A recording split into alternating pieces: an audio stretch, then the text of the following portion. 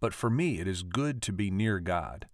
I have made the Lord God my refuge, that I may tell of all your works. Psalm 73, verse 28. You and I talked a few days ago about this whole idea of God being near, which I think for many people is a very foreign thought. And you quoted from James. And I kind of remembered that actually Paul, when he was in Greece, actually made the same claim to the intellectuals that were on the Areopagus, I think it's called. And he says towards the end of his identifying who the unknown God is, he says, and he made from one man every nation of mankind to live on all the face of the earth, having determined allotted periods and boundaries of their dwelling place, and they should seek God and perhaps feel their way towards him and find him. Yet he is actually not far away from each one of us. For in him we live and move and have our being. So and I think it's anybody that's been in the Bible understands that God is not a foreigner to the human condition. The problem is not him, it's us. That we have kind of gotten outside of the mainstream of his presence. And so we can't find him because we're not even searching.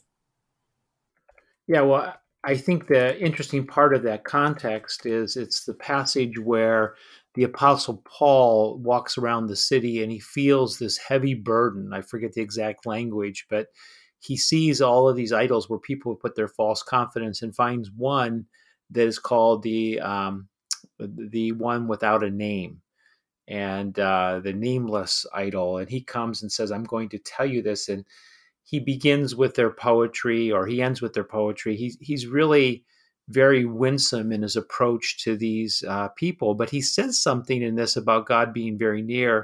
It says, God has ordained the times and movements of people, so some might seek him and find him, even though they're groping in the darkness. And the Greek word is really powerful here, this idea of groping.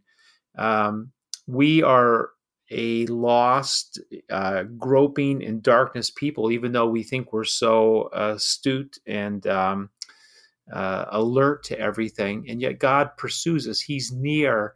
He's tapping us on the shoulder in different ways and saying, hey, I'm here. I want to be in relationship with you. And as we move from that aspect of recognizing him, the psalmist says, then the Lord becomes a refuge for us rather than someone who is ominous and threatening. He's very close as a support and our salvation. So in my translation, it says to the unknown God.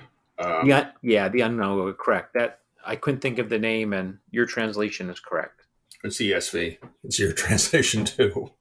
But I think that what you're talking when we're talking about lostness, I think this place where there are all these gods were just actually mimicking human characteristics, show that inside us, embedded within us, is a desire for God.